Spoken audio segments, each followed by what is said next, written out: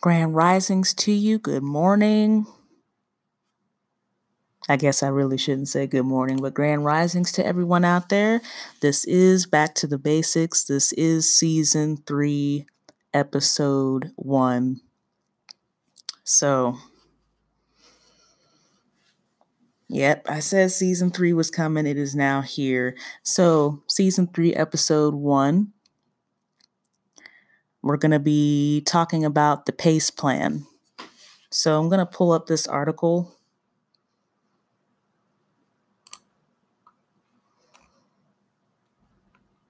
And I'm going to read it to you. This is coming from an article from SOAR Rescue. So capital SOAR, then lowercase ESCUE. It was published on February 1st, 2017.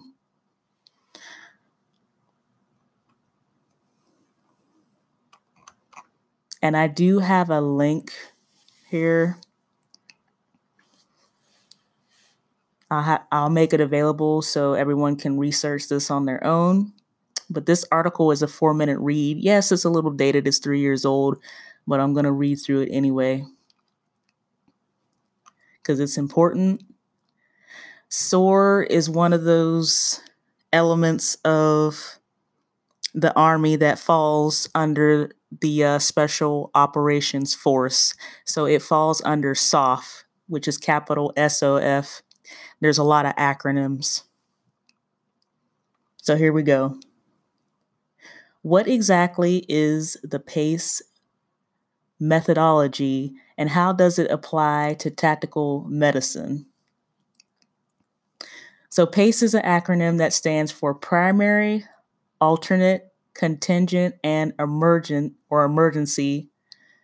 This forms the basis for how we can solve problems we are faced with. The idea is that there are 4 routes we can take depending on how the problem presents itself, or in the event plan A fails, plan B fails, etc., etc. PACE methodology can be paired with the 5 Ps. Prior planning prevents poor performance. I'm going to say that one again. Prior planning prevents poor performance. Murphy's Law, and 2 is 1 and 1 is none. For those who are currently serving or who have served, y'all already know what that means.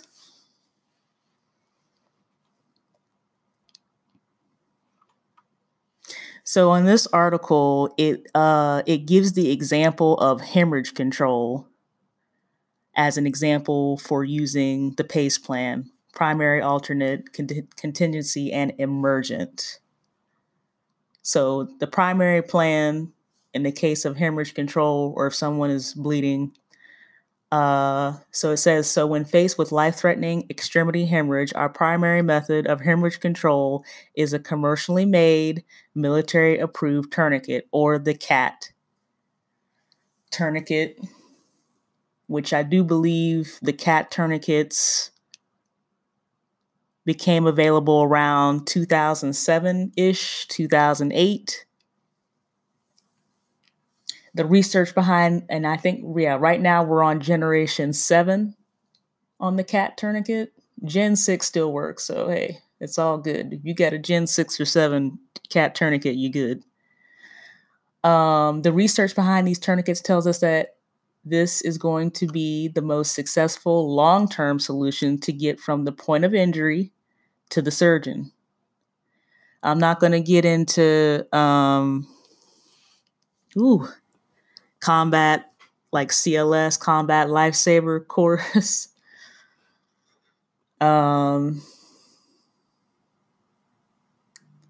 Or TCCC, but I will reference Tactical Combat Casualty Care, because the thing about TCCC, or TC3, should I say, is that can be used also in the civilian world.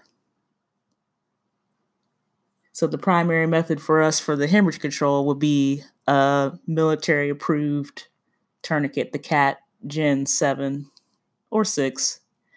In airway, management, the NPA or the nasopharyngeal airway would be the primary go-to option when faced with a task.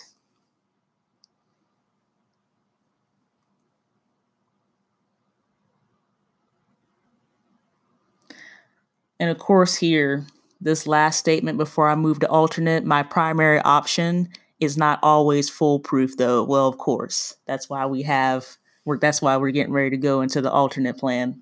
And also, depending upon whatever situation a person may find themselves in, this is where you have to think. This is where critical thinking and being able to execute good judgment, like on the fly, that's where all that comes into play. Really, the definitive airway, I see in this article, it says that the crike, the surgical crike, like it says is the most definitive solution at the time, of course, of pre-hospital care. But the chest, a chest tube would be like the most definitive airway. And again, that would require whoever the casualty or the patient is to get to a surgeon as soon as possible. Going to the alternate plan. So what do we do if there's an issue with the tourniquet? Okay, so this is where, again, critical thinking comes into play. As far as a tourniquet, you're not going to want to use somebody's shoestrings or their bootlaces. It has to be at least 2 inches thick. So if you have a belt that's like around 2 inches, that's something that you may use. It could be material that, again, that could be tightened. You could also, I don't have the slides here where you can make a improvised tourniquet. May have to use maybe a part of clothing, depending upon what environment you're in, that can be used as a substitute for the windlass clip, and do what you got to do. So you may have to do an improvised tourniquet. As long as it controls the bleeding. And how do you know if the bleeding is controlled? If you check for a distal pulse and if you don't feel it. And of course, if someone's missing a extremity, then they're not going to have that part for that to check.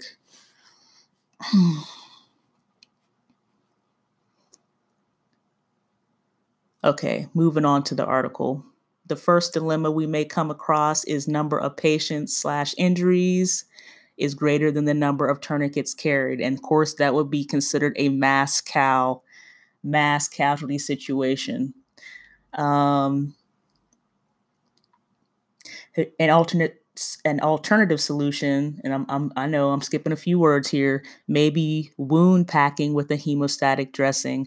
That would be if someone has an injury that is that can't be, where a tourniquet can't be applied, like the groin area, under the armpit, the neck area. This is where, again, if you had some ACE wrap and a hemostatic dressing, which would be what we have, combat gauze, pack that, hold pressure for 3 minutes, and then wrap it with ACE wrap.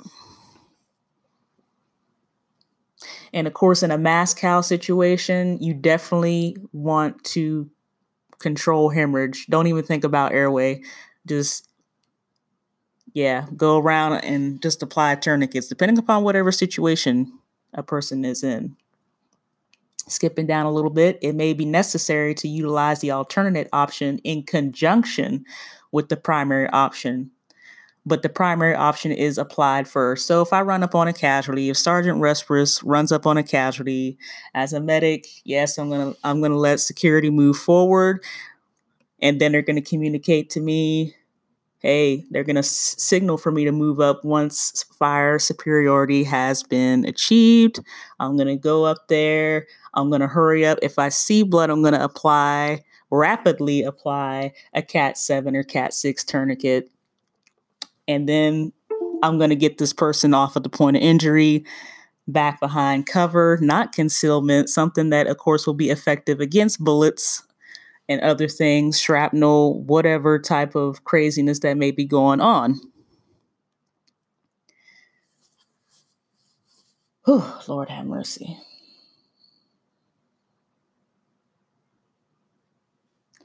And I'm going to, of course, since I moved the casualty, I'm going to, of course, have to check that tourniquet again, and then I'm going to continue to assess. But in a mass cal, yeah, I'm going to assess for bleeding. Anytime I move the casualty or the patient, I'm going to assess for bleeding. I'm going to assess for the distal pulse to see if the tourniquet is actually effective in doing what it's supposed to do.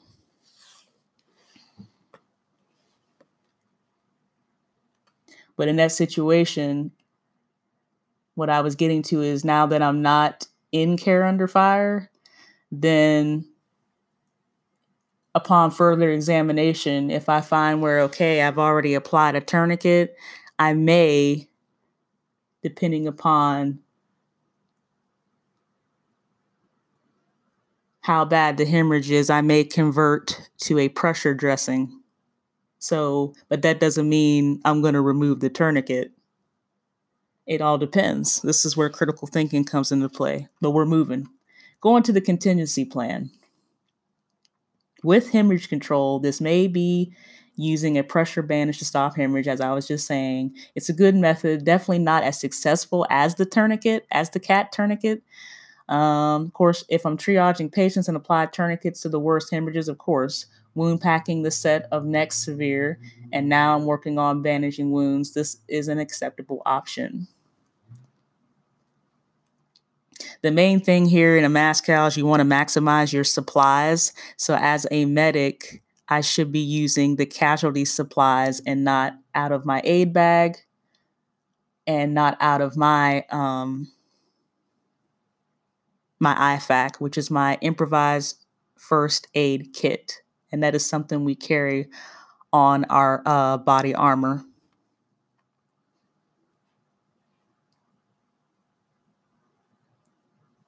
Moving down into the emergency plan.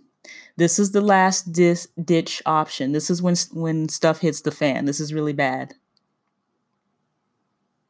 So here's an example. If I visually identify a patient or casualty that has a massive extremity hemorrhage as I approach, I may drop a knee down on a pressure point in the groin or the axilla, which will be the armpit area, while I utilize my hands to pull a tourniquet out and apply it. It's a stopgap measure in the sense that it buys me a few more seconds to put the tourniquet on. But if I'm out of tourniquets, hemostatics, and bandages. See, this is where, again, the planning comes into play and taking inventory of your equipment and all those other things. And of course, dropping down, I may improvise bandages from cut clothing, of course.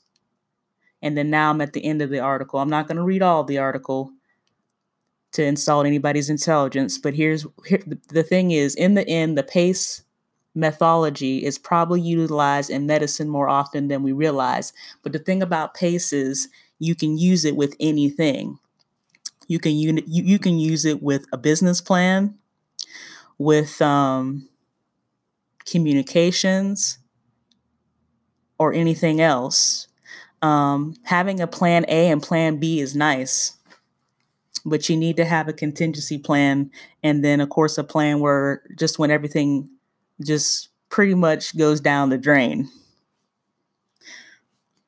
This is season 3, episode 1, the PACE plan. The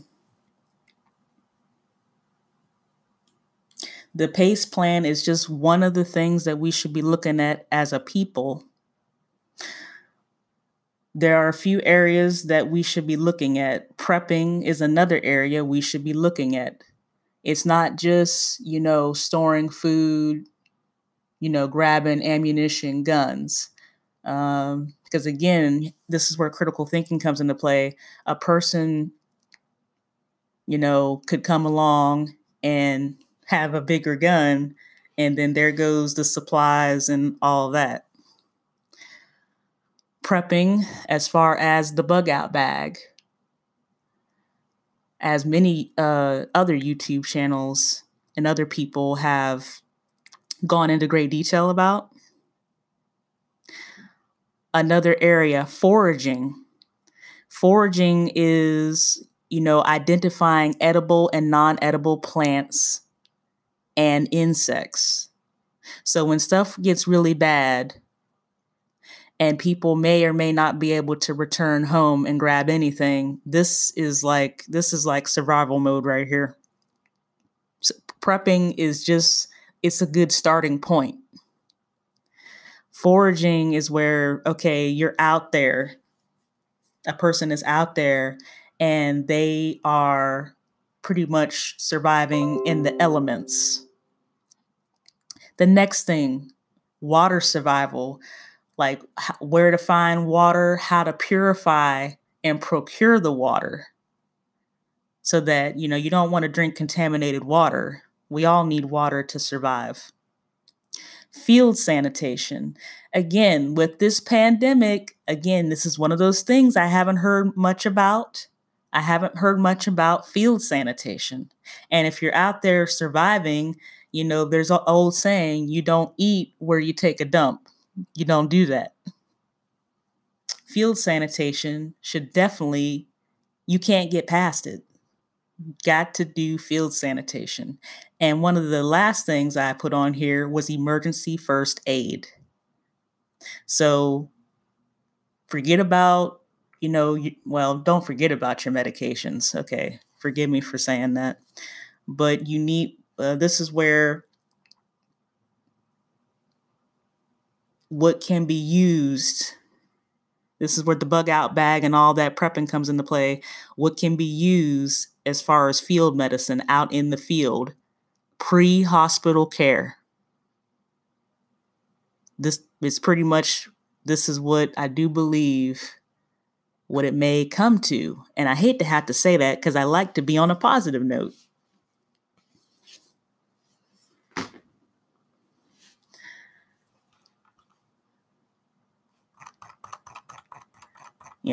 I really do. I like to keep it positive over here. But the PACE plan, the primary alternate contingency, emergency plan, that's something that should be definitely not just considered, but executed. This is something that has to be done.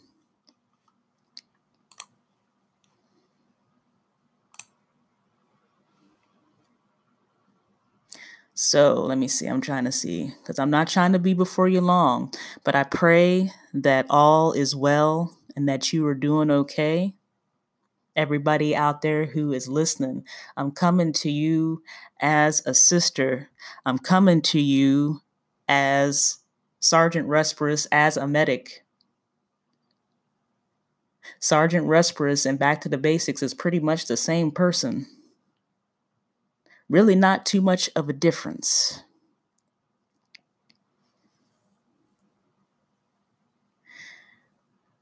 And I would like to say that none of my statements are endorsed by the United States Army.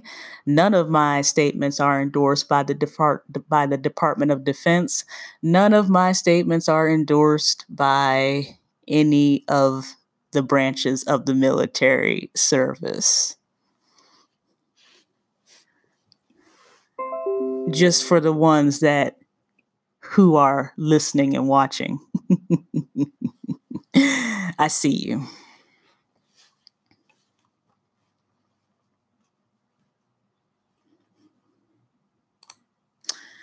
And I'm coming with you like this because at the same time, I'm not trying to be negative.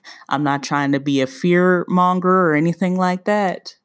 But this is just one of those things that has to be executed. It's time to execute the PACE plan, people. It's time to execute the PACE plan.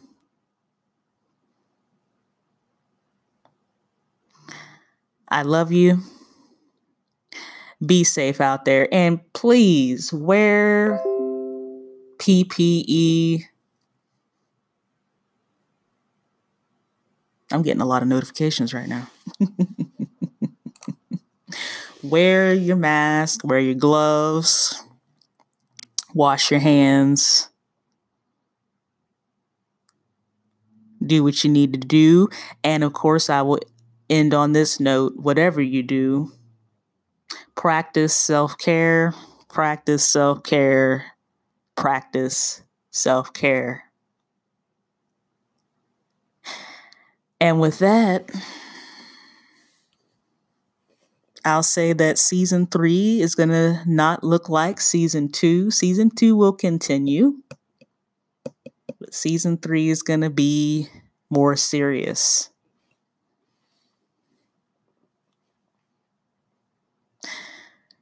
Peace, love, and light to all you beautiful people out there. May the Most High continue to extend His grace to you. I love you as a sister. I'm gone.